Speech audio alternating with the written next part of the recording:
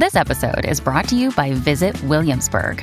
In Williamsburg, Virginia, there's never too much of a good thing. Whether you're a foodie, a golfer, a history buff, a shopaholic, an outdoor enthusiast, or a thrill seeker, you'll find what you came for here and more. So ask yourself, what is it you want? Discover Williamsburg and plan your trip at visitwilliamsburg.com. When you need mealtime inspiration, it's worth shopping Kroger, where you'll find over 30,000 mouth-watering choices that excite your inner foodie. And no matter what tasty choice you make, you'll enjoy our everyday low prices, plus extra ways to save, like digital coupons worth over $600 each week. You can also save up to $1 off per gallon at the pump with fuel points. More savings and more inspiring flavors make shopping Kroger worth it every time. Kroger, fresh for everyone. Fuel restrictions apply. It's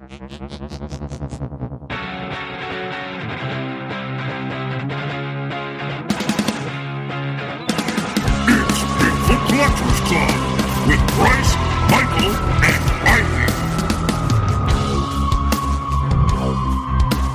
I know a story of high strangeness or two. Let's do this.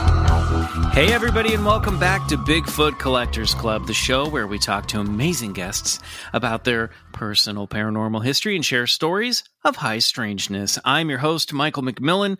With me always is your other host, Bryce Johnson. And our super producer, Riley Bragg. Boys, we actually have guests this week for the first time in year 5 of BCC. Very excited. All right. I feel like our listeners have had enough of us just getting together and catching up. So very excited to get to them. But before we do, I just want to start the show. I'm going to get right into it. How are you? I guess. How you guys doing? Fantastic, man. How are you? Doing good. Great. I love you, boys. I missed you all week long. I'm so happy we're back together doing this every week. But we have a follow-up from last week. We have last week we did a couple L files at the top of the show, and if you remember, we had a letter from a man who called himself Jackalope Jake, who had a dream that there was a shadow person stuffing a wet washcloth in his mouth, and that he died in his dream. Remember this? Right. Yes. Right. Yes. We will forever. Well, Jackalope Jake is back with a little more information about that dream, because we asked, wait, how did you die in the dream? Are you still fighting shadow people in your dreams? Because he was sort of like a clandestine shadow person fighter in his lucid dreams. So we had a follow-up from Jake. You're supposed to actually die, right? I mean, that's what everybody thinks. That's what everybody knows. That's fact. That is dream fact. Dream fact. So, Bryce, why don't you read us the follow-up from Jackalope Jake that we got? Yeah, let's do it. Here we go. Hey, guys, following up on my previous email in regards to dying in my dream, battling a shadow entity. I died battling it. It somehow overcame me. I went outside my body and then woke up from the dream. So he failed his job, basically. He failed his one mission. Also, suddenly, I've had more strange encounters. 2 weeks ago, my wife and I woke up to our 8-month-old son crying. It's common as he's teething, plus in general is a cranky baby. My wife was changing his diaper, and I sat in the rocker in his room waiting to feed him a bottle. The moment my wife handed me my son, I saw out of the corner of my eye a shadow about a foot tall move across the wall from his crib behind some toy shelving and disappear into the adjacent wall. My wife didn't see it, but plainly heard something moving behind the shelves. We checked to make sure no cats were in his room, and there was nothing there. Weird. Then, just last week, I was in bed having a dream that some sort of entity with the face of a woman was trying to latch itself and enter the back of my head. Been there, buddy. I was outside of my body. You have? No. I mean, close enough, right? I mean, we're all talking about the same stuff here, aren't we? I was outside of my body, and I was trying to tell them to banish whatever was there, but my mouth was so dry I couldn't speak. I tried over and over, but then was finally able to say, "Leave!" The entity left, and I woke up from the dream. The weird thing is, where I sleep in my wife's room is the same exact spot by the wall where I saw the mysterious shadow entity disappear into the wall of my son's room. Coincidence? Or have I been listening to too many episodes of your guys' show. We'll keep you guys updated if anything else strange occurs. Thanks, Jake. Wow. Okay. Well, there you go. Yeah, Jake, it sounds like you need to get back in the shadow person gym. You need to get back to training. I need to buy some sage and fucking light that shit off in the house. Sage that place. Got shadow entities up in there. That's true. Yes. We just need a montage of Jake doing shadow person fighting training. You know? That's what we need. The nunchucks going right through. Yeah, exactly. Yeah. Yeah, you should just mount like a samurai sword and some nunchucks and throwing stars in the baby's room just to send a signal to any shadow person that you mean fucking business. Yeah, dude. Banish that evil. And a dream catcher. Yeah. And a lovely dream catcher. Listen, guys, Jake, thank you so much. Jackalope Jake, do send us any more follow-ups if you can. I'm mostly interested just because you called yourself Jackalope Jake. I'll be honest with you. That's a great character name. Listen, guys, it's year 5 of the show, and you've been listening every week to the feed for free. If you have been doing that, we love you for it. Thank you. But please consider officially supporting BCC and receive 3 bonus episodes every month, plus the occasional goodie, plus access to our entire backlog of over 170 exclusive episodes and collector's items over our run over on Patreon. BCC, The Other Side. Last week, we dropped an episode all about Mars Attacks, both the 1996 film and the original Topps trading card series from the 1960s. We do movie club episodes like that one every month. And this month, we will be doing a movie that ties into this week's story of high strangeness. So keep your ears peeled during today's feature.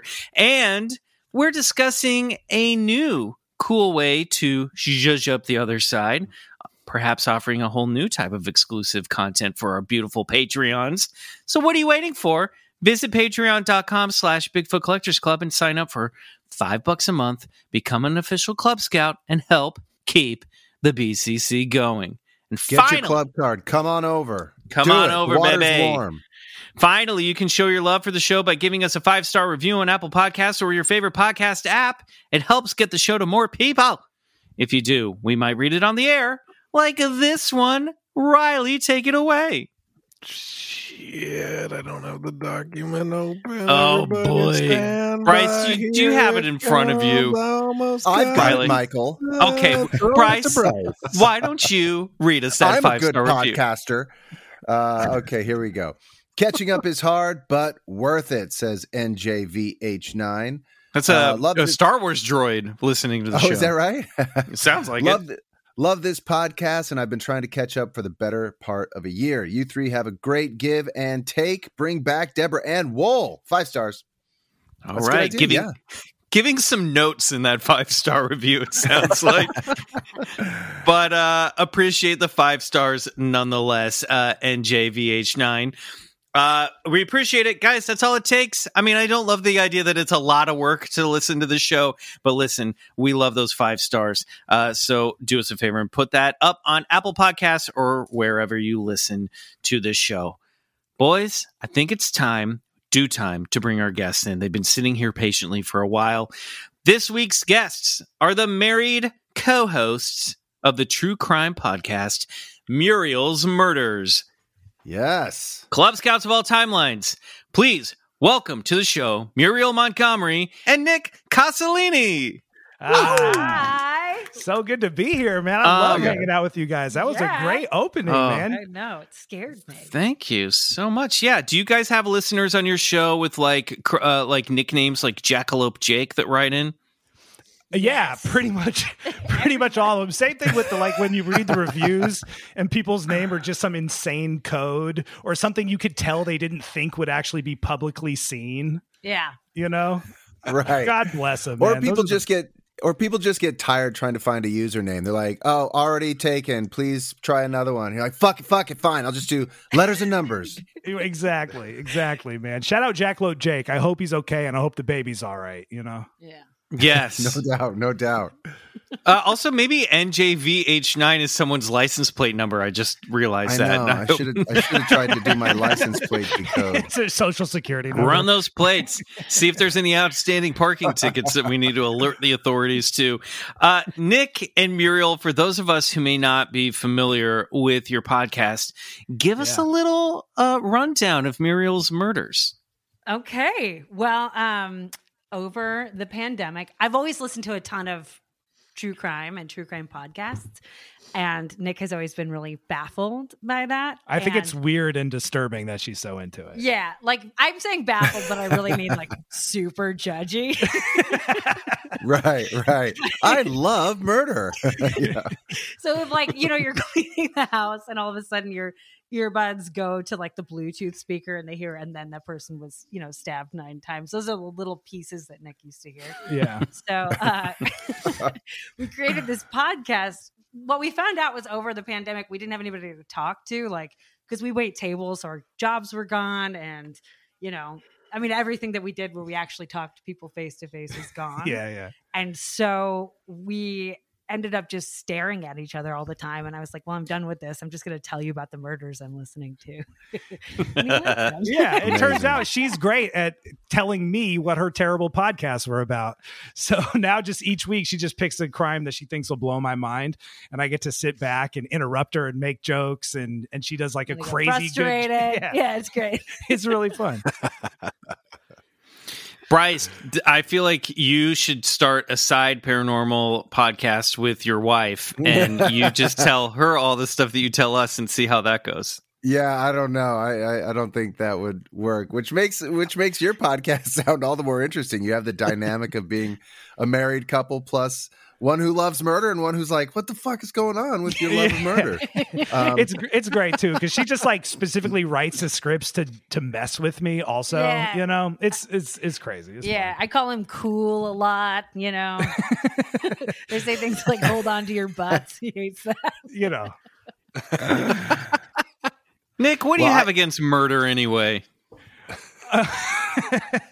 Good question. Very good question. I guess I just feel gross by the, turning it into entertainment, is like the short answer, and really what that comes down to is certain things. It's a good answer. Feel like exploitative or whatever. And I think it's, it's, I don't like it. I don't know what to say. It just makes me feel. So you're constantly trying to take down your own podcast, is what you're telling us. Right, exactly. But what Muriel does such a good job at is she really sort of like, instead of maybe focusing on like the gruesome details or the horrible tragedy of a thing, she does a great job of like explaining the entire like culture and the historical context of a moment and like all the crazy things that these people were up to. And because we're who we are, we end up making a lot of jokes about all of that kind of stuff. So it ends up being like an entertaining sort of exploration into something, which of course is ultimately tragic. But the path along the way is, kind of exploratory and goofy, Listen, I love it. People love like true life. crime. Yeah, it's it's true crime's hot, guys. We all know this. Muriel, I'm curious. Yes. How often in your research do you you're like, okay, now I'm at the axe murder, and then suddenly you're going down the like haunted house rabbit hole? How often do you have to prevent yourself from going into the ghost territory? Honestly, that's such a good question. I think honestly, there is so much about a lot of these stories that is sort of intangible. Like one of my favorite stories we told was the Holy Roller stories. Do you guys know about that? No. So this is like a cult that was in Oregon in the early 1900s. And long story short, this guy who was like maybe 5 feet tall. He had no money. He was homeless, and he ended up starting this cult. And it was mostly women who joined it, and they just kind of casted off the shackles of being, a mother and a housekeeper in the 1900s, and joined this sort of quasi-religious evangelical group that he put together. And one of the things that they would do is just Like whenever. So he wasn't just a lazy homeless person. No. You know, he was a pretty wily dude. People would just He got his shit together. Yeah. These women would just drop on the floor and roll around, like whenever. Oh, they literally were rollers. Like to be like to be in protest or to have like a religious sort of like stand against whatever was happening, or just to be like, I'm over it, drop on the floor and roll around. But I mean, what's cool about that to me is I mastered that move at 3 years old. Exactly, hold on, Muriel was about to say what's cool about that. Yeah. To me, it's like Wendigo territory or something. You know, like they're out in the woods. It's really creepy. It's like there's no electricity. It's the Pacific Northwest. It's pouring down rain. It's freezing, and then this, you know, skeletal guy comes into town and starts this cult, and it lasted for like 20 years. I mean, at one point they ran him out of town, tarred and feathered him. He came back and lived under a house, and he was just like compelled to keep going, you know. But to me, that's like more than human, you know, like the commitment of the group to this dude, you know. Yeah, totally. I think to Michael's point, I mean, I think we do often hear about some of these cults that end up in extremities. Oftentimes they are getting messages from the unknown and great beyond, or they're channeling some type of material, and sometimes it does connect to UFOs or to demons. It can get shady, but there's a weird intersectionality between paranormal happenings and true crime. I think they go together quite well, you know. And I'm thinking too, quite literally. Nicely. Like the Amityville murders and the Vasilia Axe murders, you know, those types of brutal killings tend to spawn these ghost stories about the houses where they took place. Yeah, absolutely. Yeah, I mean, I also think about like cults, what was the one that we just did on the Patreon? The NXIVM? No, the Heaven's Gate cult. You know, it's really interesting. They were the ones who thought, you know, the UFO was behind the Hale-Bopp comet, and so they all took poison at the very end, and like there was a mass suicide. But their theology is, you know, it's really eclectic. Like a lot of these doomsday cults, you know, like they create this theology, and it's something that's like in the heartbeat of people. You know, like it's something that people want. They want like this doomsday Jesus alien sort of intersection. Really bad.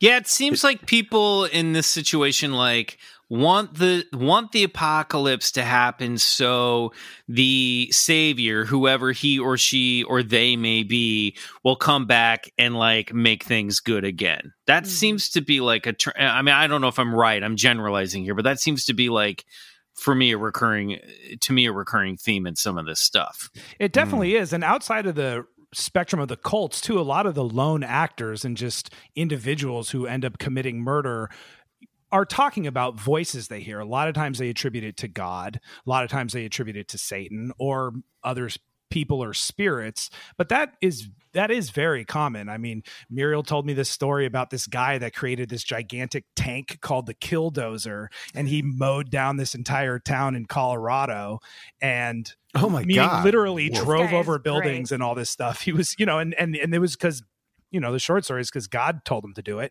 And for this week, the episode we just released, we actually flipped the format. So I was the one that did the research, and I told Muriel the story of this mobster who became a born-again Christian. And I won't give away the big reveal at the end of that episode, but is it murder? Does he become Slimer in the Ghostbusters?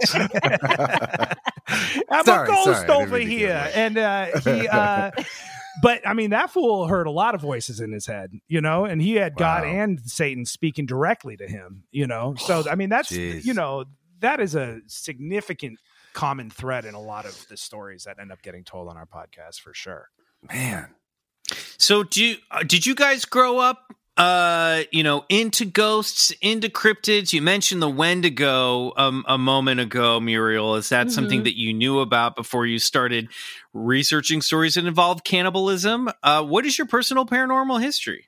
Well, okay, Wendigo, it's like, I don't know if you have seen that movie Ravenous. Have you seen that? It's so No. No, I've got to see it though. It looks Yeah. good. I will send you a link to it. It's so good. Okay. I love it. I showed it to Nick. It's very good. It's in colonial times, whatever. But that's how I learned about, I don't know. I watched a movie, but it scared me. And I think, like, personally, like,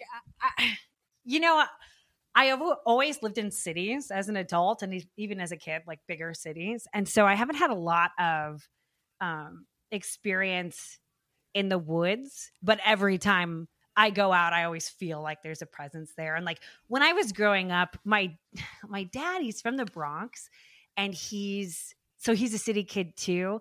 And he doesn't know about camping or doing any of that stuff. But when we were kids, he would always say to us, like, if you want to cut down blackberry bushes, you have to ask, this is trippy, you have to ask permission from the green wild, right? And that's like the spirit of Okay. What? Sure. Yeah, So that's we're not opposed to this. right. Man So like archetype, that's how I yeah. grew up, is that when I go out, I feel like that's something I can't shake, is that I don't understand what's out here, but something powerful is out here. And my dad was also really into astral projection and like Oh, wow. Castaneda, Okay. and like would teach me. We talk about like lucid dreaming and stuff like that. So that's my You connection. get along great with that dude. He's Well, really what did fun. he do for a living? What was his deal? He did tons of stuff. My parents owned a dry cleaners for a while, and then he ended up being a longshoreman for like most of his jobs. So he worked on the waterfront in Seattle, and he's just a super magical dude. What were his thoughts on mermaids? I think that he would think that they're real, and he's always right about Yes. everything. Yeah, for sure it was real. The one time we for Father's Day, when I was living in Chicago and my other brother was living in New York, we flew in to surprise him, and we staged an astral projection like prank on him. So What? So we flew in. I'll just like tell the really short story, but we flew in, and I have two brothers. And so the one brother flew in and I flew in, and we hid. And my mom threw a fake Father's Day party for him and her cousin.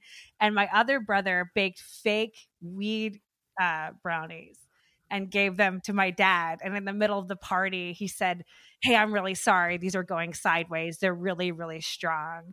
And while he was downstairs telling my dad about that, my brother and I snuck into my mom's deck that has these big windows.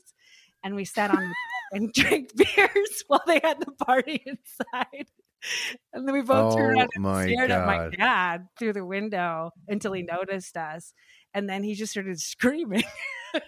Because to him, that wasn't like, it was nothing except 100% an astral projection that I was coming to him and telling him that, like, Happy Father's Day, or I'm in trouble, or whatever beacon that is.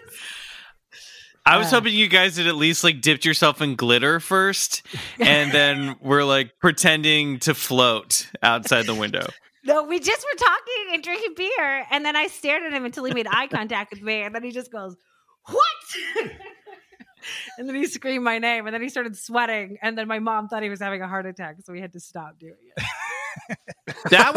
That is actually a great prank for someone who believes in this stuff. To like, the long game is to slowly, like 6 months in advance, start talking about like, I'm practicing on my astral projection. I think I'm getting pretty good, like, and then be like, all right, I'm going to try it tonight. So I'm going to try to contact you, and then fly out there, not tell them you're coming into town, and then doing that and see, you know what I mean? Like, let's really plus up this entire prank and make it a real thing. All of our listeners should do this to someone they love in their life. I'm telling you, my dad's heart is so big and his mind is so open that I could literally probably do it again, and he would still not know it. Amazing.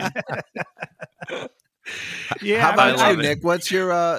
What's your personal paranormal history? Well, I mean, the first and only real time that I ever heard a ghost was in my neighborhood. There was this family, and they were a little secretive. they were like, I don't know what they were up to or what they were not up to, but one thing they did very publicly was they had lowrider cars, and the dad Gary would teach all the kids in the neighborhood how to like work the hydraulics. So it was like so fun to hang out over there. We'd always go over there, and he lived right next to one of my very best friends, and on the other side, like I knew all the kids on the block, and we hang out there all the time. And they had a little son who was much younger than us, and he was kind of a weirder kid, I would say. And he would always talk about his grandma. And the one time he said, come with me, my grandma. And I went inside, and the grandma was like banging on the walls. It was like in this, I mean, I didn't see her. I just heard all this banging, and I was like, whoa, is she okay? And he's like, no, she's not okay. Ha. And then we ran outside, and then I was like, what's up with Ricardo's grandma? And then Gary, his father, was like, oh, she passed away like 10 years ago. Oh, so that was just the neighborhood. I was like, okay, Gary's house is haunted, you know. Right. So that laid a foundation, because that was probably 3rd or 4th grade. So that was just normal facts. And then, but I can't say that other things like that have really happened to me. There are certain things that I realize later maybe fit into the paranormal that I just thought were kind of normal. For instance, my family's from Sicily, and they're from this little tiny village right next to Mount Etna, which is on the eastern coast of Sicily. It's really gorgeous. It's sort of like the northeastern coast of that island. I've been there. It's really, really beautiful, and everyone is suspicious. Yeah. And first of all, number one, I mean, this isn't paranormal, but I grew up thinking Shakespeare was from Sicily, right from that area in Messina, which is a town right up in the corner. And then I found out later that's like a conspiracy theory, but I just grew up thinking like, oh yeah, Shakespeare is really Sicilian. We know him, whatever, you know. My dad's great grandfather was friends with his cousin or whatever. And then the other thing was, and I actually wanted to ask you guys about this, but that Cyclops were a real, real beings that used to live on and around Mount Etna. And I know that comes from like the Greek mythology. And if you go to Sicily, there are more Greek ruins in Sicily than in Greece. And that island has been, colonized and more or less dominated by different cultures throughout history. And I know that Cyclops are sort of a Greek mythology, but the idea is that we evolved from Cyclopses, that was just like, like maybe abominable snowmen or cavemen or something that, Cyclopses were Sicilian and Sicilian people came from them. So it wasn't until later that I was like, oh, that's probably not true, or it's folklore or whatever. But that was just like, that's just sort of like a basic sort of baseline supernatural thing. Like, for instance, we're from Seattle, and the Sasquatch, Bigfoot, whatever is, throughout the Pacific Northwest. And I would say like Cyclops are as prevalent to Sicily as the Sasquatch is to the Northwest. This is wild. I have never heard this. That's crazy. I mean, okay. I was wondering if you guys. Here I go. I'm going to say it. That's crazy. No, but that's fascinating. We got to look into this. Yeah, I mean, I can't say that. Are they like? Go ahead. Oh, I was going to ask. Are there like? What sort of evidences do they have? Are there strange burial mounds, or are there old stories going back about large bones? And did they ever find like a skull with just sort of one eye socket? So if they found a skull with one eye socket, don't you think we would hear about it? Yeah. Michael, they would send it to the Smithsonian, and then it would go mysteriously missing. How do you think this stuff happens? There were some skulls that eventually got see, there you go, identified as a certain type of elephant at some point. So that's the only that's the only kind of proof that I was able to come across. You know what I mean? But I will say I've been to his village, and honestly, it's like Sicilian Twin Peaks. Like, something's going on. Everybody's in your business. They're quiet. They don't know why you're there. You're like, hi. It's like, absolutely not. You are cursed. That's usually, yeah. Those vibes are super, super heavy. It's strong. Yeah. Yeah. There's sort of like a machismo, sort of like libido thing going on with the Cyclops, like it's a point of pride, for like masculine men. That's like Now I'm thinking that Cyclops is just a euphemism for dick. It might be. people have. And- I think that exists out there. Yeah. I think that might be a thing. I mean, that's pretty much. A lot of Sicilian men are pretty much banking on that. So. Like we come from dicks, Yeah. Yeah. It's true. It's so fascinating to me. Like, yeah, I've never given much thought to the Cyclops outside of like Homer. You know what I mean? That the idea that it is something that's considered to be that at least a local version of the like wild man of the woods. We definitely have to look into this. So and we will. I'm like definitely not a scholar at all, but before the Odyssey, there date multiple Cyclopses, and what they would actually do is build like the tools and the lightning and everything for Zeus. So they were like craftsmen basically of Mount Etna, which I think plays into the like manly man aspect of it all. There is this aspect that a lot of these Greek mythological figures have a germ of truth in them somewhere, and I'm kind of interested in that idea. Even the Bible states that there was these, sort of race of giants that were wiped out, and I don't know, maybe there is some type of strange history we don't know about where there were these, strange creatures like what's the other one that guarded the maze, the labyrinth, Minotaur? The Minotaur. bull. Yeah. The Minotaur. Yeah. I mean, who's to know? The world is such a strange and mysterious place. Yeah. Yep. 2022 on BCC, the year of the Cyclops. I'm calling it now. We're going to get into some real Clops content. Hell yeah. I'm excited. Or dick Clop content. 10. Yeah. It's all the same. Well, it depends on how desperate we get for Patreon followers. Right. It's Cyclop months with the BCC boys. only Cyclops. Nick and Muriel, we have a game that we like to play with all of our guests on the show. And lucky you're going to be the first recipients of the brand new revised version of this game for BCC Year 5. I'm going to go down a list of phenomena. If you're open to it, you're going to say, believe it. If you're not open to it, you're going to say, bullshit. There's no in between. You can use your voice to inflect where, feeling strongly one way or another, but you're locked in to these two answers. I'm just laying this law back down because it's been a while since we've played it.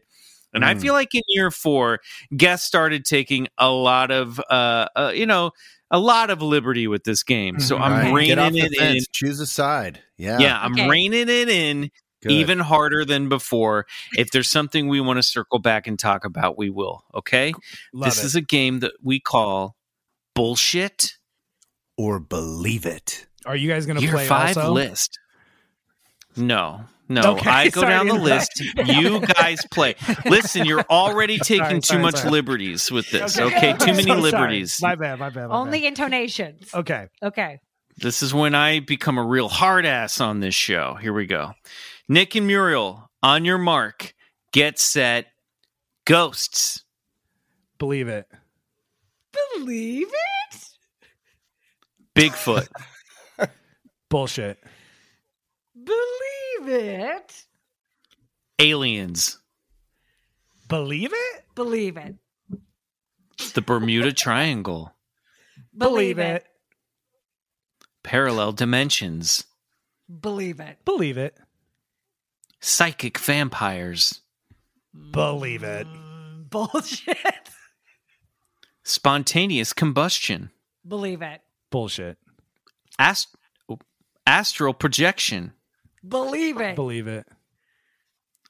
Ouija boards. Bullshit. Alien abduction. Bullshit. Believe it. Dogman. Bullshit. Don't know what it is. That's Sorry. what I answered you. Sorry. Bullshit. It's It's a man who's a dog and a dog who's a man. What else do It's you right need to there know? in the name, Nick. Come on, Dog man. man. Bullshit. Bullshit. Mothman. Bullshit. Sheep squatch. I'm gonna go believe it. I don't know what. Believe it. Attaboy. Ritual magic. Believe it. Believe it. Levitation. Believe Believe it. it. The healing power of crystals. Bullshit. Believe it. We're living in a simulation. Bullshit. Believe it. The government is hiding the truth about Elvis. Bullshit. Hero's ready to believe I it. didn't know there was a tag. Bullshit. Hide the Alien- truth about something. Alien Totally. human hybrids. Believe it. Bullshit. Miracles. Believe it. Believe it. Reincarnation. Believe it. Believe it. Destiny. Bullshit. Believe it. Life after death. Believe it. Bullshit. Oh, well done, Wow, you guys. That was good. You guys Do you guys made feel it like through. you know each other better now? You just basically took the paranormal Rorschach test. Yeah. Getting a divorce. Believe it. Believe it. That was Agreed on awesome. some things, staunchly opposed on other things. Yep. For example, I think we had a big one on, let's see. Levitation, healing- both yes. Yeah, levitation, both yes. Yep. So you think that it's possible to get your mind into a state where you can actually levitate? They've seen Too the many Russian people girl think it's video. true. What was that? The Russian girl video. Oh, a I levitating Russian girl. I have also seen David Blaine. You know what I'm Which, saying? he's pretty tight. Yeah, I mean, I think that there's definitely. I believe that there's like also weird minerals you can get in your body to like crystal shit that can Oh. help you levitate and stuff too. Well, I don't know about all- Magnetize your body? Yeah. I think people do it with their Interesting. mind. I mean, I guess there. I guess boiled down, it's this idea that these like, you know, ancient Tibetan monks or shamans or people who are on these other levels can throw themselves into a state of meditation where they actually lift off the ground. I guess that's the idea. You know, that famed ufologist Stephen M. Greer, I read his book and when he described when he was, you know, a yoga instructor and he learned to levitate, I knew for the rest of the book, I was like, okay, I got to take everything else with a grain of salt from here on out. But I don't know. Yeah, it's a strange thing. Yeah. Muriel, you believe in alien human hybrids? Yeah, I just can't see how that's not a thing. Sure. Yeah. I mean, what else Clearly. needs to be said? If they get down here and they're walking around, that's just what they're gonna do. That's what anybody's Yeah. gonna do. Well, What 'cause, yeah, if- you guys disagreed on alien Abduction. abduction. Yeah. Yeah, I think I said bullshit. I know that surprised me. Mm. I know. Now that I think about it, I'm like, I don't know. Maybe I do believe in it. I don't know. I think that aliens are not messing with us at all. That's what I think. I think if anything, they're so far off. But they exist, I'm not saying they don't exist. I'm and saying they could mess with us. yes. and they're choosing not to. So the only thing that we're talking about is like free will. Mhm. So I'm just saying a lot of the ingredients are in the pot already for human alien. Yeah. Yeah. I'm with Muriel. Like, if we could Thank go you. back in time and swoop up some cavemen and like collect some DNA, check them out, figure, Yep. you know what I mean? We absolutely would. You know what I mean? Yeah, I I'd feel get like my- if we could go introduce to my another cat planet to a and collect- dinosaur. I said, introduce my cat to Yeah. a dinosaur. You know what I mean? Get some cool ass pets going. I'd do that. Yeah, I guess that's true. Yeah. I mean, at least from a scientific point of view, we're already sending probes to other planets to look for evidence of water. Mhm. If they're coming all the way out here, they're picking up a few of us and poking us with needles and stuff. It's gotta be. It's gotta be true. It's gotta be. There's no way. We're so juicy and fun. I just can't imagine you come down here. It's like you're like the hamsters of the galaxy. Yeah.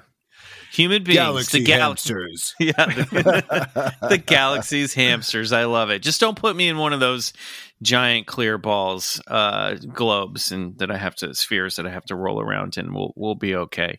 Absolutely. You're already there. It's called our acting careers. Oh, no. On that note, let's take a little break. Listen to a word from our sponsor, and then we'll be right back with Nick and Muriel from Muriel's Murders. Hey, it's Kaylee Cuoco for Priceline. Ready to go to your happy place for a happy price? Well, why didn't you say so? Just download the Priceline app right now and save up to 60% on hotels. So whether it's Cousin Kevin's Kazoo Concert in Kansas City, go Kevin, or Becky's Bachelorette Bash in Bermuda, you never have to miss a trip ever again. So download the Priceline app today. Your savings are waiting. Go to your happy place for a happy price. Go to your happy price, Priceline.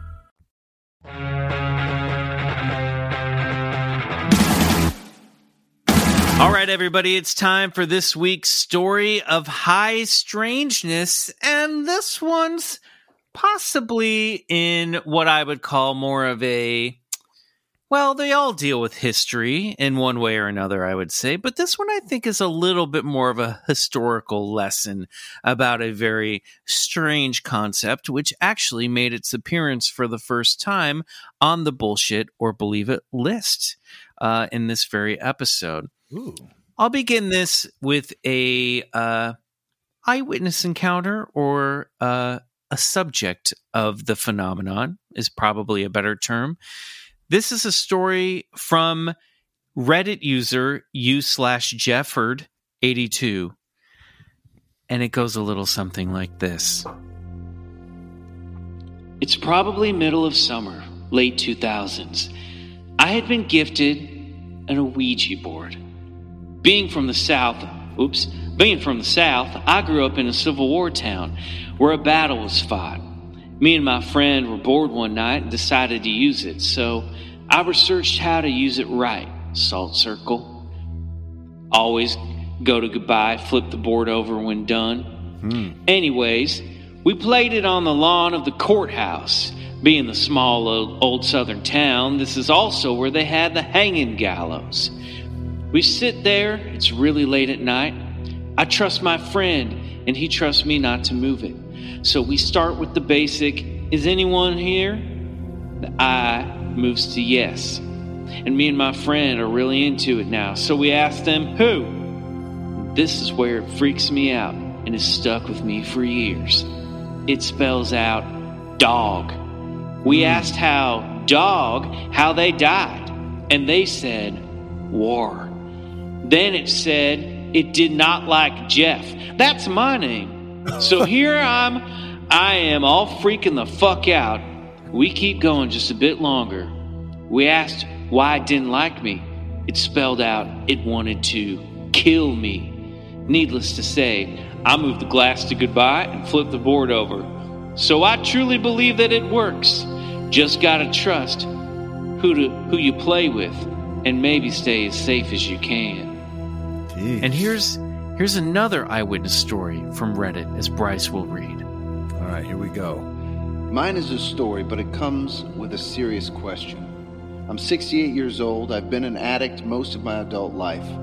When I look back and try to psychoanalyze myself as to why I continue to live this way, my thoughts always go back to a time in my life when my siblings, cousins, and I started playing with an Ouija board.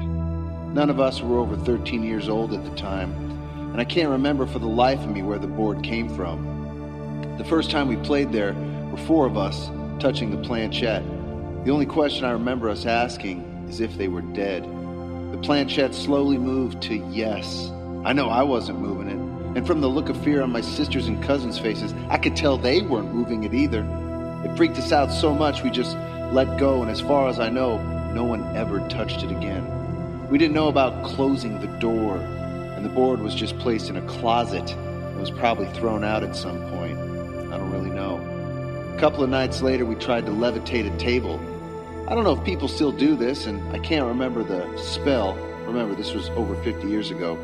All I remember is that we all placed our fingertips on top of a heavy dinner table and said something. The table started rising, and when it got about 2 feet from the floor, we all freaked out again and ran away. The table dropped hard on the floor. That was the last time we dabbled in the occult. But I think the occult wasn't done with us. It didn't affect everyone, just me and my cousin Jimmy. Life changed for both of us. We started drinking and doing drugs. Our circle of friends changed drastically, and we both got involved with witchcraft. Nothing like this had even crossed my mind before the paranormal experience. Jimmy was sent to juvenile detention until he was old enough to go to prison for kidnapping and attempted murder. We didn't come from broken homes or bad environments. Jimmy was a gifted athlete and could have gotten a full football scholarship to go to college, but instead, he went to prison. We both knew what we were doing was wrong. We talked about it. We just couldn't stop the bad behavior. And finally, another harrowing tale from Reddit user Sevobreath.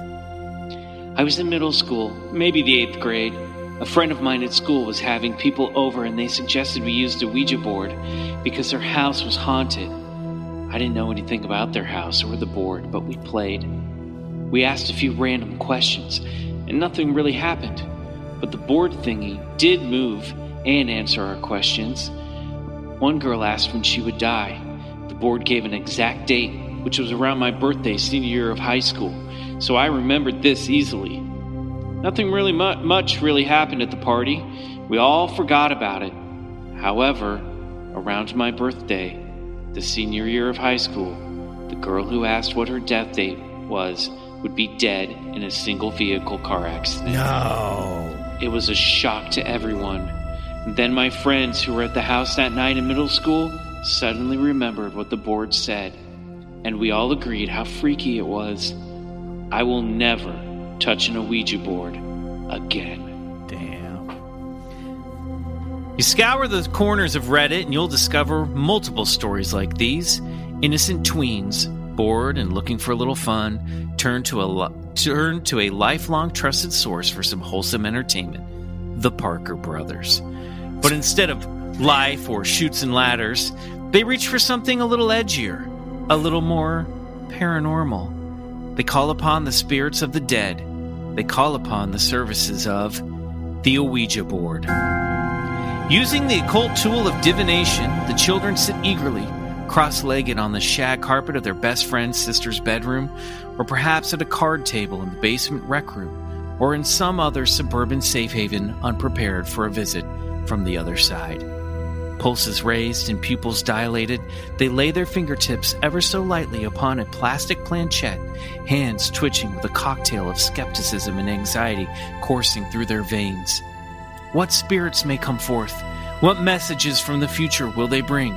Most importantly, can they be trusted? As the story so often goes, what begins as a game transforms into an exercise in mind-bending terror. The twist may come quickly, or take years to manifest.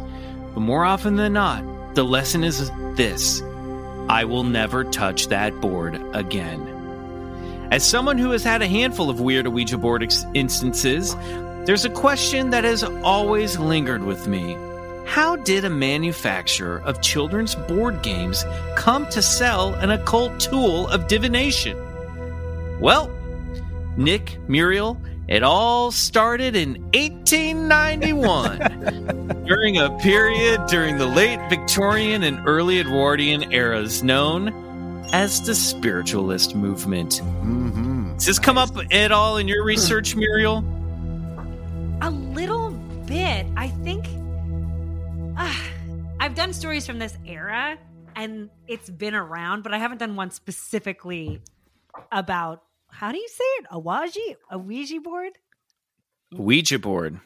We'll get into it. We're going to get into the root of that name. And also, I feel like a lot of those cults that you probably come across around the turn of the century had some roots in the spiritualist movement that was happening at the time. Yeah, absolutely. I wouldn't be surprised. So Spiritualism or the spiritualist movement, this is a phrase we've tossed around in the past, but essentially what it is was a time in popular culture that where people had a keen interest in speaking to the dead.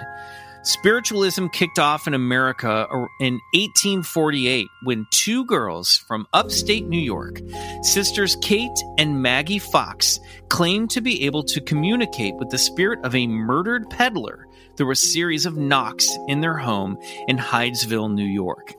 To make a long story short, and to be saved for another episode, the Fox sisters became the first celebrity mediums, popularizing the idea that everyday American citizens could speak to dearly departed loved ones, all without compromising their good Christian morals. The Fox sisters would face much scrutiny and controversy over their careers, but regardless of their legitimacy, the spiritualist movement was off and running. During the second half of the 19th century, seances, automatic writing, table turning, channeling, all became popular pastimes in parlor rooms across the country. And it's understandable as to why. The mortality rate was still very high during this period. People had a life expectancy of around 50 years old, and death was still an event that took place in the home, surrounded by family and loved ones. And like any good trend, when something is popular with the masses, that means there is money to be made, especially in the generation following the Civil War, a historical event that obviously claimed so many young American lives. In 1886, the Associated Press out of Ohio reported that a new communication device was invented to help speed up the process of speaking to the dead. The talking board, as it was called, was a flat board or surface adorned with the alphabet, numbers 0 through 9, and typically the words and phrases like yes, no, hello, and goodbye. A glass, or planchette, which is French for little plank, was used to slide users' hands over the words, numbers, and phrases when the spirit would answer a question. This is where Parker Brothers got involved. Well, actually, at the time, Parker Brothers wasn't yet involved. They come into the picture much later. But the first mainstream talking board, the Ouija board, was patented by a company called the Kennard Novelty Company. Charles Kennard of the Kennard Novelty Company saw the potential to capitalize on the growing niche spiritualist market. Although he wasn't a believer himself, he assembled a group of investors to mass produce a talking board from Ohio to be sold in toy shops across the country. The investment group included a lawyer, Elijah Bond, and a surveyor by the name of Colonel Washington Bowie. Together, these savvy businessmen packaged and produced a talking board they called the Ouija board. So, Muriel, how did the board get its name?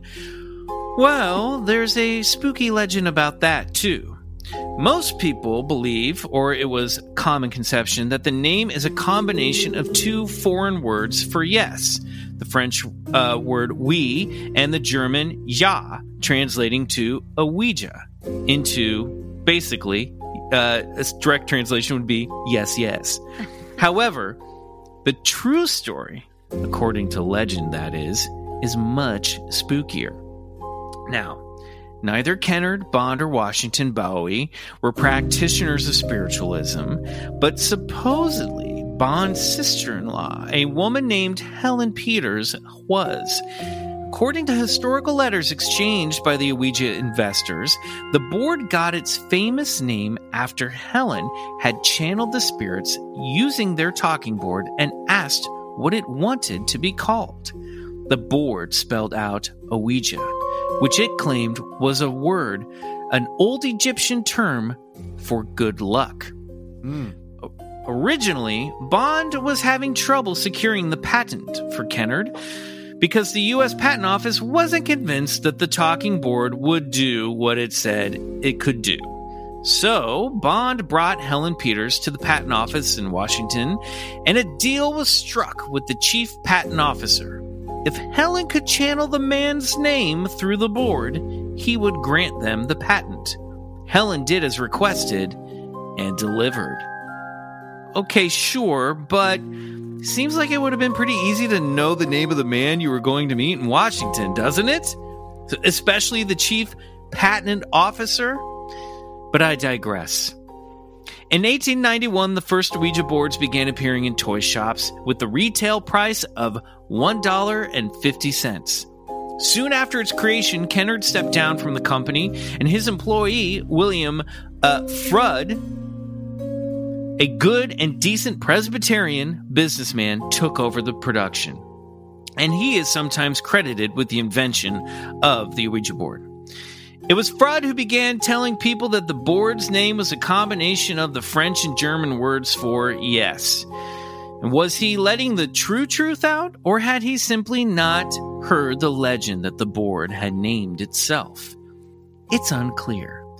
What isn't unclear is that the board became a popular parlor room game. Production quickly doubled and then tripled and then grew overseas in London. The Ouija cemented itself as an American icon. Sadly, there were more big wars on the way and many more lives lost. To help comfort the mourning consumers during a difficult time, the Ouija board was there. How did the board work? Who knew? 'Twas the spirits! Or perhaps it was something else. As long as it sold, the manufacturers didn't care how it worked, just that it did, and it made them rich, even selling through the roof during the Great Depression. In 1944, during World War II, a department store in Brooklyn alone sold 50,000 units. In 1966, Parker Brothers bought the rights from what is now was now the Fold Company, and in 1967, the Ouija sold 2 million units. It was Parker Brothers' hottest seller. Moving those units, dog. Yeah. Things looked great for the Ouija board, and its reputation was fairly squeaky clean and not taken too seriously until in 1973, when a little movie called The Exorcist was released in theaters. Oh, yeah. In that film, a little girl named Regan was possessed by a demon after playing with an Ouija board over at her friend's house. After that... Is that true? Is that how it started? Yep. It's a throwaway line. It's a throwaway line. They don't show it in the movie, but they say she had been playing with a Ouija board before this happened. Snap. So after that, the public opinion of the Ouija swung from innocent spiritualist pastime to full-fledged tool of Satan. During the rising satanic panic of the 1980s, the Witch Board, as it would be called in a 1986 film of the same name, became a dark occult device that was not to be trusted, a notion that remains fairly strong to this day. So, the Ouija board, tool of evil, or cynical cash grab? Maybe somewhere in the middle? No doubt we've all had our own mysterious experiences at a slumber party or during a game night. We all know someone who has an aunt who's had a scary run-in with the thing. But is it really spirits or malevolent demons? One skeptical theory to explain how the Ouija board works is something called the ideometer effect. The ideometer phenomenon is a psychological phenomenon where a subject makes unconscious movements. Basically, what appears to be telekinetic movement engineered by unseen spirits is actually the subconscious mind taking over the driver's seat, sort of similar to what happens to a subject under hypnosis. This could explain why things known only to the subject could be spelled out by quote-unquote spirits. But what about the other stuff? Warnings of the future and stuff. Things that are said during a session that the subject doesn't know about. It's happened, and it's weird. Much like the Ouija board itself, we may not know how it really works, but when it gets results, does it really matter? And that, my friends, is the brief history of the Ouija board. Nice. I'm changing my answer from bullshit to believe it. I am firmly in the bullshit category. Another soul saved. There you go. Damn, dude, you killed it. Yeah. It's dumb that I we didn't always... know that's how you pronounce it. Yeah, me too. I always Well, say Ouija, people right? say a Ouija or a Ouija. I always just said Ouija. Yeah, Ouija, but I think it's supposed to be we and ya or ja, so it is pronounced, if you're pronouncing correctly, Ouija. On a Ouija board. Well, but yeah. I always say Ouija board. Yeah, as soon as you said it, I could see it in my mind, and I was like, "Why do I pronounce that Ouija? That makes no sense." Yeah, right. I had the same experience. I know. If you're going to name yourself something, how about Sam or Todd or something? The Todd board. Yeah, the world's most boring man gives you advice. Dude, that's crazy. Yeah, man. I definitely believe the people from Reddit. I feel like those stories. I think I'm pretty sure I said bullshit when we went through the game, in the beginning, but now I feel yes, like you it's did. Real. I feel like it's real now. I've changed my mind. I feel converted. Well, I think the thing that came up for me that I feel like is like, yeah, this makes sense is like, I really think The Exorcist had such an impact on the way this thing was perceived. You know what I mean? There really aren't, I'm sure there's some spooky stories involving it, but it really is in the 70s and 80s when this thing gets a reputation for being bad. That being said, I've never had a bad experience in it, but I've definitely had weird experiences, and I've definitely felt like, okay, this is definitely, we all do this. This is the cliche. This is not me. It's not my friends. But I've had experiences where messages that came through were too specific and answered in such a weird way or answered in code that we went back and later deciphered to be like, oh, they were actually saying something for me to go, this is 100% my unconscious mind making this happen. That's gotta, and also, I don't know, man. My experience with Ouija boards are at a slumber party, and everybody promises to be honest, and you look everybody in the eye, and everyone's lying. They're totally moving it. Brenda, you're moving that planchette. I know you are, you bitch. Come on, Brenda. Man, that's how it is. It's like I have never had an experience where I believed 100% that it could be real, and I watched Marina's hand is pushing hard. I'm not moving it. It's like, girl, you're moving it, obviously. Or in that group of girls who's a freshman in high school from Reddit, and they're like, oh, you're gonna die in 3 years, and then we all forgot about it, and then when she died we kind of remembered later. It's like, you guys are gonna be bringing that up every year until the year she died. Don't try to act like you didn't remember. You know what I mean?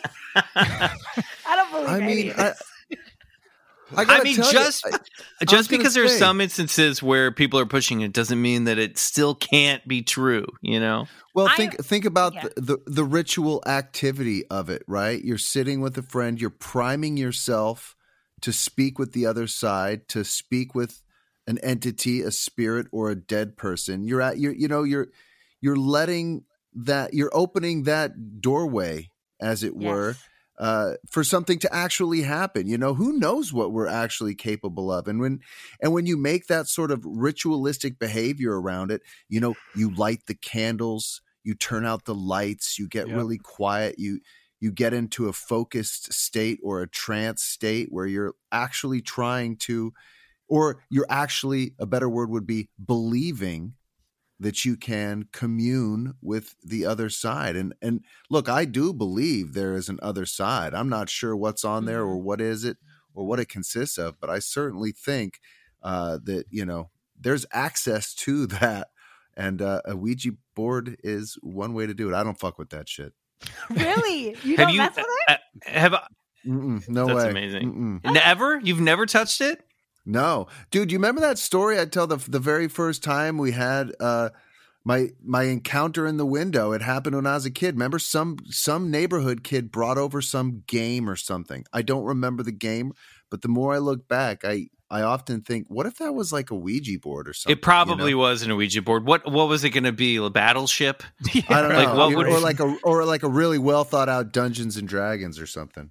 No, that's probably true, because Dungeons and Dragons was also a victim of the whole satanic panic stuff too. Right. I think even with Battleship, if you said, okay, we're going to go to a graveyard, we're going to set up Battleship, we're gonna put a ring of salt around ourselves and light a bunch of candles. Y'all would be like, oh my God, someone. Totally. Well, We're now going to commune with dead sailors. just Are you feel guys like ready? Muriel, now you're just conducting But chaos I mess magic, with them so both. you won't get any argument from us there either. I don't know if I don't know what I believe about this thing as most stuff, but what from a pure experiential level, from just like, if we look at the thing as a toy, it's pretty fucking awesome that they came up with something super simple that there is something that happens, even if it's bullshit. There is something really fun that happens when you're playing that thing that really does make you feel like there is an outside like source or spirit joining you in that moment. And from just an entertainment standpoint, it's a fucking incredible invention. Oh you my know what God. I mean? I for sure agree. Yeah. I mean, I personally believe that if you believe in miracles and you're looking for miracles, you're going to find them. Same thing with like demons or, you know, maybe the shadow men that you fight, you know, that's not, and that doesn't make them more or less real. But I think if you believe in things, they come true a lot of the time in this realm. Or maybe you're like more likely to see them. Yeah. I could see that totally. Like you're not going to miss it because of skepticism if you keep an open mind. Exactly. Yeah. Well, and it That all makes kind of sense. goes back to like, what is real anyway? You know what I mean? Like, doesn't it all feel like reality is a little bit more fluid, you know, and not as concrete as we all seem to think it is? I don't know. Like we're all in a Like what's, I guess my, simulation? yeah, well, there you go. I'm just saying like, what is the, I guess I'm going back to my thought about if it's a toy that is designed to make you feel like a ghost is talking to you, what is the difference between that sensation and a ghost actually talking to you if the result is the same? You know what I mean? Yeah. If it gets results, what's the fucking difference? And do we need to get hung up on whether there's actually a ghost there or not? Because it's simulating the experience of talking to a ghost. So therefore, i.e., doesn't that make it a ghost? Yeah, I mean, this what you're saying ahead. is, oh, sorry, go ahead, Muriel. No, I interrupted you. I was going to say you could probably sort of get the same effects if you sit in a dark room with a pad and a pen of paper. Well, that's a pen of automatic paper. writing. Yeah. Yeah, you can just start asking questions into the vast unknown, and you know, there's a good chance you might get an answer, and there's a good chance it may not sound like it's coming from you. And this was designed to be sort of a shorthand version of automatic writing. You know what I mean? That's why they designed this, was to sort of like, because it took so long sometimes for mediums to channel and seances and people to come through that the talking board kind of became like, instead of calling the person, let's text them. Right. Yeah, right. I think Texting like for ghosts. my feeling about it is that, or at least my experience of it, is that I think that the Ouija board is the first time that a lot of people have like given themselves into having some sort of collective experience with someone else. And I think that is really, really powerful. And it has its own magic that is outside of you. And I think I can see how that feels powerful. I'm going to say, like, for me, the times that I have been like, you know, when the hair rises on the back of your neck, when something happens that, you know, is feels like, you know, when you have the deja vu kind of feeling, when you see a movement of something, like I've had those movements. And I think for me, when I think of ghosts and supernatural, I think of something that is distinctly not human. Like I don't feel, to me, that feeling is like, you know, like white out, scary, or, you know, thrilling in a way that is kind of beyond any sort of familiar thing. Right. And It's so, like, not you and your friends sitting around having fun, like, or doing something together. But even if we were doing something that was like a product of our collective subconsciousnesses, that would still be really powerful, you know. And I think also not anything I could do on my own. Like I made the joke, okay, like you're mad that somebody's pushing it, and that's true. But I also feel like incredibly vulnerable in those moments. And I do think that, you know, those moments are really powerful and really magical. Yeah, which goes back to just the elegant, simple design of the concept itself. Yeah, It's just a planchette and words on letters on a board, and it can make you feel like you're opening a portal to the other side. And to Bryce's point, maybe you are. We don't. Who knows? But yeah, I get it. How do you close the portal? Do you know how? Like just for future I think reference? Well, and there are, you can Google like legit, like, hey, if you're gonna do this, this is the way you do it. Like there's even like things you're supposed to say before and after. Like there are rituals you can download to see, okay, how am I supposed to do this? I had always heard to say goodbye and then swivel like the infinity sign on the board to clean it. The Reddit user said you flip it over when you're done. Yeah, No, salt circle is to Maybe a salt circle around you the to protect you. Well, you and the board to protect yourselves. You know, I remember the figure 8 or the infinity sign now because I feel like somebody got mad at me for not doing it. Yeah, I think that's where maybe it's when you like take it to the extremes. You're like, okay, we're gonna put a pentagram, the Ouija board on top. I got some fresh goat's blood. We're gonna do this. It's like, whoa, really? Yeah. There was definitely some mean ass 14-year-olds scaring some 11-year-olds that probably helped these suburban parents think that their kids were really into some satanic stuff after The Exorcist. And everybody here did light as a feather, stiff as a board, right? Do we all remember doing Oh that? Yeah, it's similar. It sounds like again now, similar to that tabletop man. Wouldn't that be kind of? Yes. I have so many weird memories. That one, I think, in particular, is one of those ones where you go in and out of belief. Because, like, if you're in a certain, like, I have been in a position where I felt no resistance, and then I've also been in the position where I know I'm holding about 25 pounds up of a 4th grade body. You know? Wow. You know what? You guys are going to be invited to my spoon bending party. I'm coming. Are you kidding? You just I got won't be tickets. there. Yep. We're going to do it. Hell We're going to yeah. bend spoons. That's awesome. I thought we left spoon bending behind us, Bryce. Never. No, never. That's Matrix not. forever. Well, Nick, Muriel, thanks for coming to our Ouija board party or Ouija man. board. I'm sure there's people who are going to get mad at the way I pronounce it during the horror story of high strangeness. Listen, forget it. Move on. It'll be fine. New story next week. Nick and Muriel, where can people find your show and where can people find you guys on the socials? Man, plug in Muriel's Murders wherever you listen to your podcasts, and we're at Muriel's Murders on all the classic old people social medias, the Instagram, the Twitter, the YouTube, the Facebook. We don't have Facebook. Oh, but we're on TikTok. We do our elder millennial You're with version of being you're on hip. TikTok as best we can. Definitely check out Muriel's Murders podcast wherever you listen to your podcasts. Love it. As for us, please follow us on Instagram at Bigfoot Collectors Club and on Twitter at Bigfoot Pod.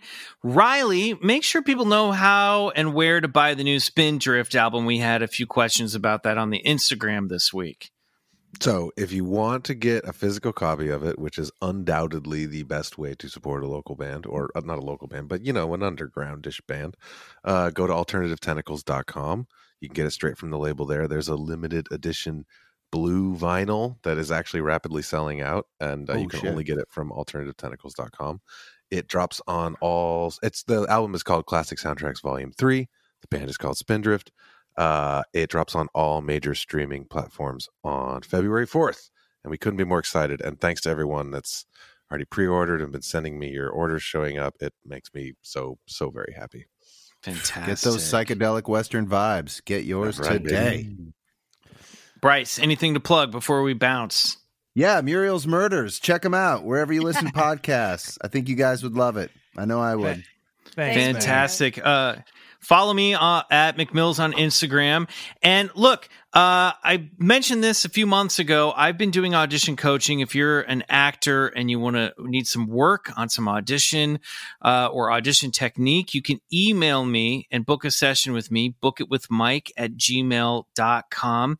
And even if you're not interested in that, I've been working on a side project. I would like you guys to email me questions that you might have about the business, the entertainment industry, auditioning, or acting in general. This will all become clear in a few weeks to a month. But I would love your questions. So email me those questions to bookitwithmike@gmail.com.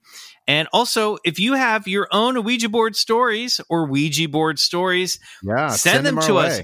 BigfootCollectorsClub@gmail.com. I would love to do an all Ouija board L-Files episode at the end of the month. So killer. Get them in. Yeah. Yes. Great. I want to thank Nick and Muriel one more time for Muriel's Murders. Definitely check out their show. You guys are awesome. Thanks for being here.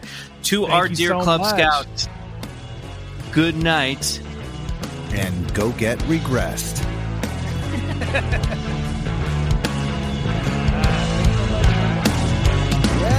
Thank you.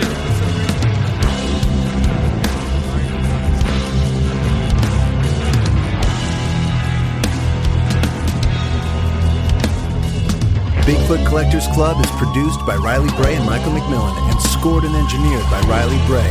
Our theme song, Come Alone, is by Sun Eaters, courtesy of Lotus Pool Records.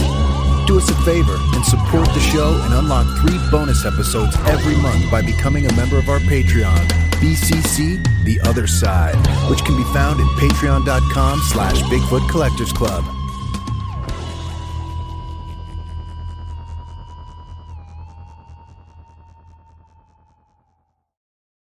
Hey guys, Heather Ashley here, host of the Big Mad True Crime Podcast. If you're looking for a true crime podcast with all of the details and none of the small talk, you have found your people. Each week, we dive deep into a new case and learn everything there is to know, from getting to know the victim and the impact their case has had on those around them, to the investigation into what happened to them and who is or might be responsible, and if the bad guy looks like he might drink whiskey by a dumpster or has the social skills of an ogre, we say it because we were all thinking it anyway. As the name suggests, we get big mad over true crime, and I would love to have you join our incredible community of listeners with big hearts and zero time for small talk. Subscribe to Big Mad True Crime anywhere you listen to podcasts and listen to new episodes every single Monday. Hey, this is Eric Malinsky, host of the podcast Imaginary Worlds. Each episode, I explore different sci-fi fantasy genres, talking with filmmakers, novelists, game designers, cosplayers, comic book artists, and anyone who works in the field of make-believe. I also look at the fan experience, asking, why do we suspend our disbelief? You can subscribe to Imaginary Worlds wherever you get your podcasts.